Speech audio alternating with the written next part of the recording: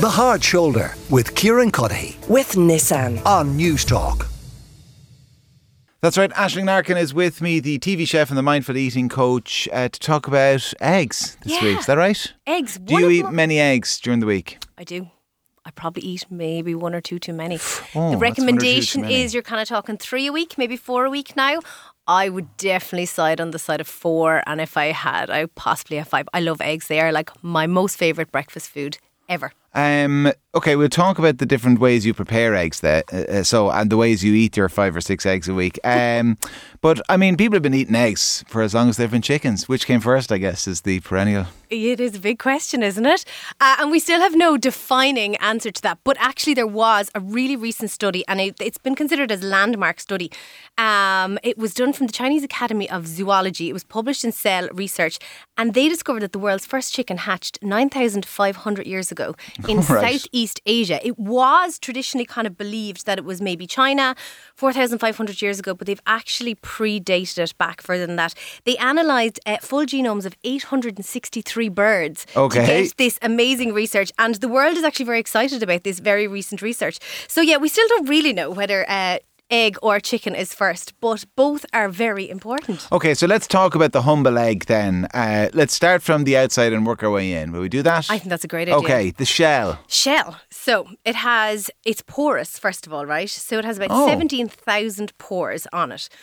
Why is that important to know, I suppose, even from a culinary perspective? The longer the egg has been laid, the more carbon dioxide that's released from it, but the more it absorbs air.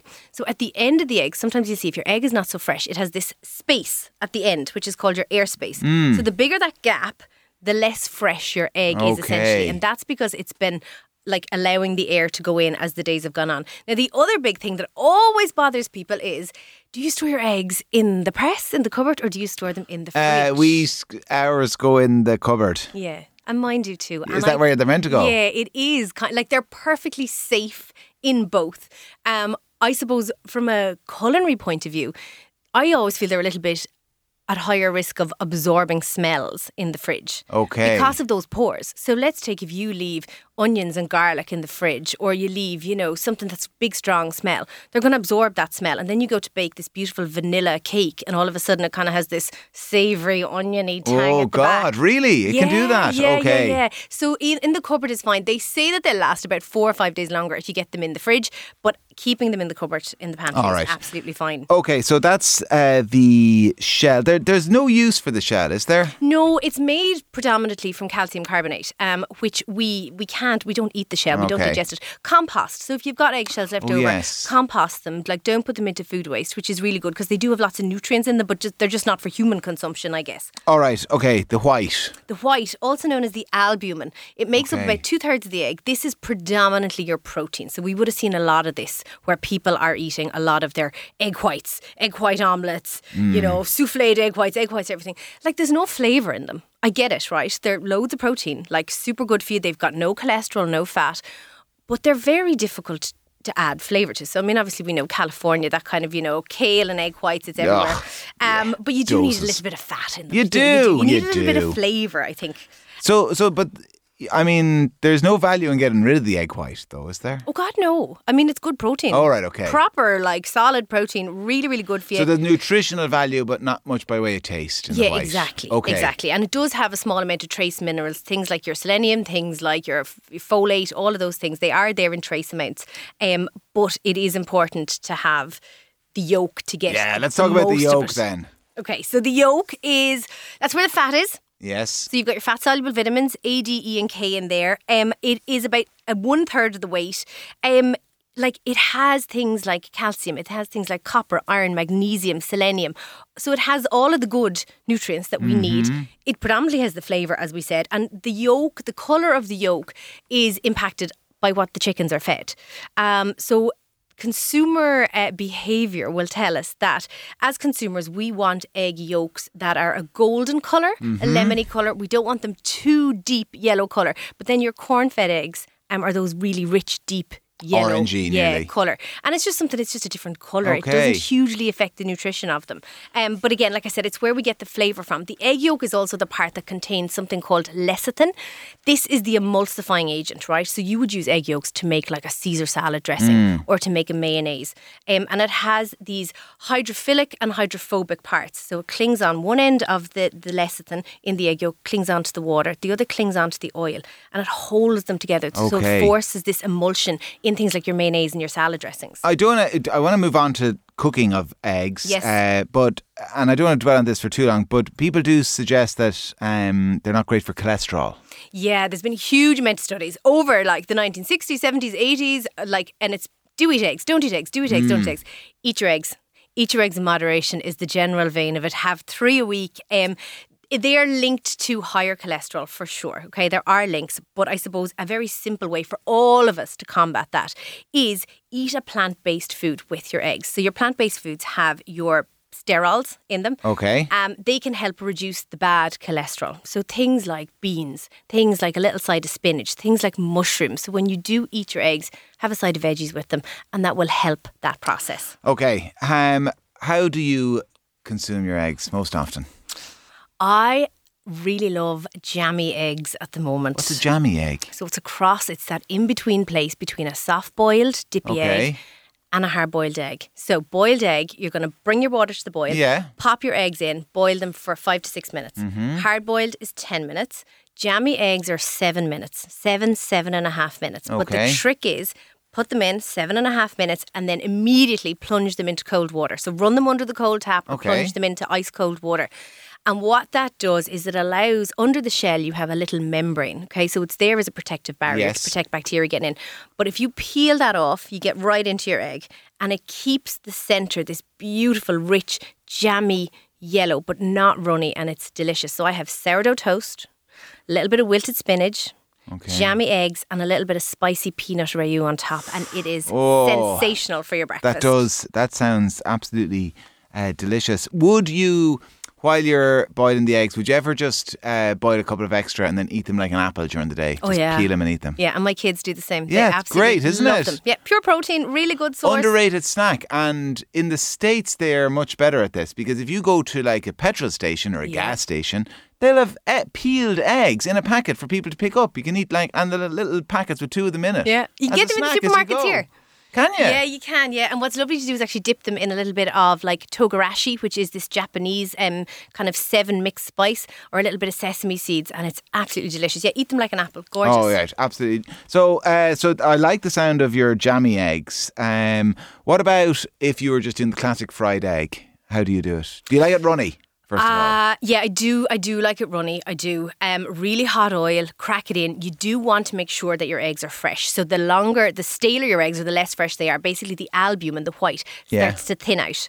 And then it becomes very difficult, because this is where you get this sloppy kind of runny egg and you're trying to fold the egg whites back in. You do want to use a fresh egg for poaching and for frying. Try and get as fresh as possible. That's always a danger with the poached egg, isn't it? When you see that white goes everywhere and you end up with this kind of foamy white stuff, and you're not sure, is that just kind of scum or is it actually the egg?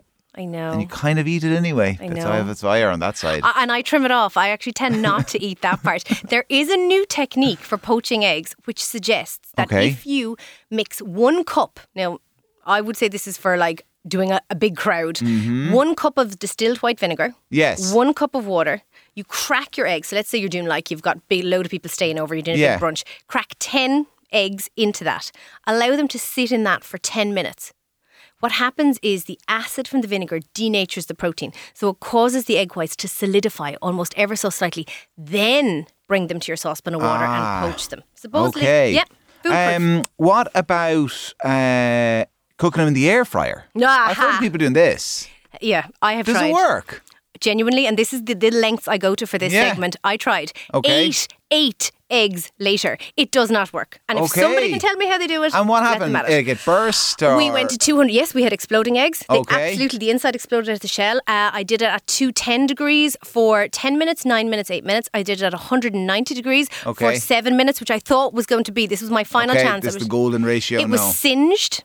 It was burnt. It was totally overcooked, impossible to peel the shell off. Now, So- you see, the air fryer is great. You and I have talked about it before. Yeah. But why it's great is it's convenient. And actually, it's not that inconvenient to cook an egg anyway. It's not. Like, boiling an egg is as convenient as it gets. You could nearly fire it into the kettle if you felt like it. Totally. Tell me about your scrambled eggs now. See, How do you do them? this is... Do you do them in the microwave? Yeah.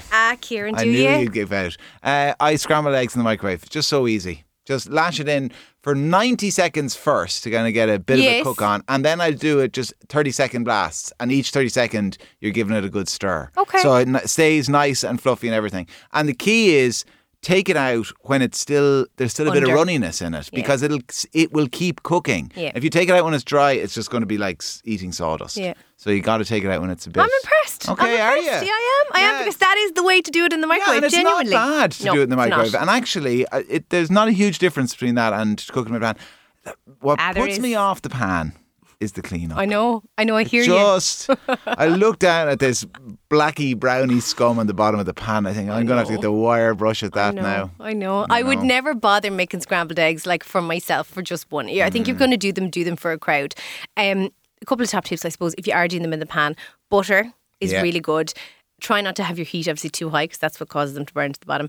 And when you're cooking them, you do want those curds almost. You want that creaminess to come out. I never add the salt until the end.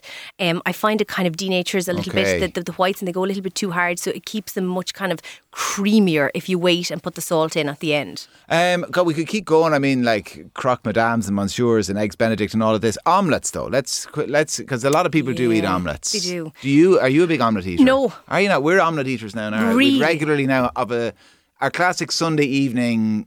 You've kind of had a good dinner in the middle of the day. Yeah. No one really knows what they want. Just cook an omelette. It is. It's a good supper and it's a really good one. I think if it was ever in my house, it would be Thursday. It's kind of when the fridge is getting a little bit empty. There's a few leftovers, Yes. bit of andouille, bit of chorizo, a little bit of leftover potatoes, whatever you've got.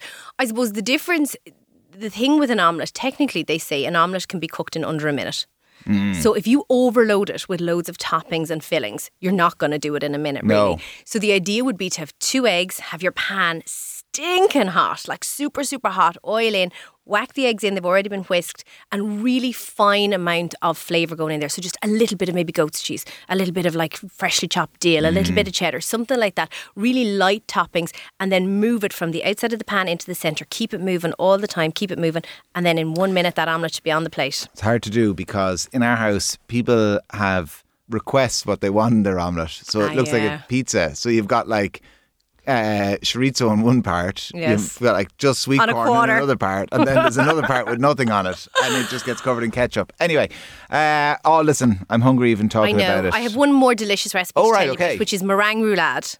You're using just the egg whites. It is a classic dessert, incredibly easy to make. I'm going to put the recipe, it's actually already up on my Instagram, Aisling Larkin. It is basically, for every egg white, 55 grams of castor sugar. Okay. So 6 eggs, 330 grams of castor sugar, Yeah. 1 teaspoon of vinegar, 1 teaspoon of corn flour. You whisk it all up. So easy. And that's Just it. whisk it up. Put it in the oven, 190 degrees, hot heat for 10 minutes. Turn it down to 160 for another 10 minutes. Yeah. Take it out, pop it on a piece of parchment paper with castor sugar, allow it to cool down, Okay. and then you fill it with cream, loads of fresh berries, raspberry coulis. It is classic dessert and one of the best uses of eggs. Oh, so good. And the beauty of that as well is if it all cracks in you, it doesn't matter because you're lashing loads of cream on it anyway. Totally. Covered with ice and sugar. No one will see it. Exactly. Aisling, listen, a pleasure as always. Thanks a million. Aisling Larkin, TV chef and mindful eating coach. She'll be back at the same time next week. The Hard Shoulder with Kieran Cuddihy. With Nissan. Weekdays from 4 on News Talk.